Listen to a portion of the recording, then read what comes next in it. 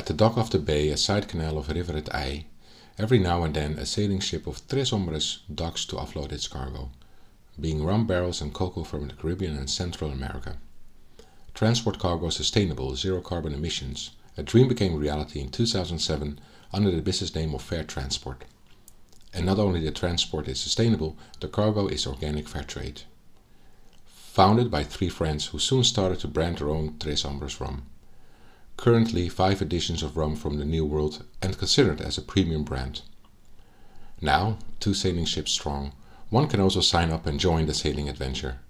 When you're in luck, you may have the chance to see one of the ships at the dock, either just returned from a long voyage or preparing the next journey across the oceans.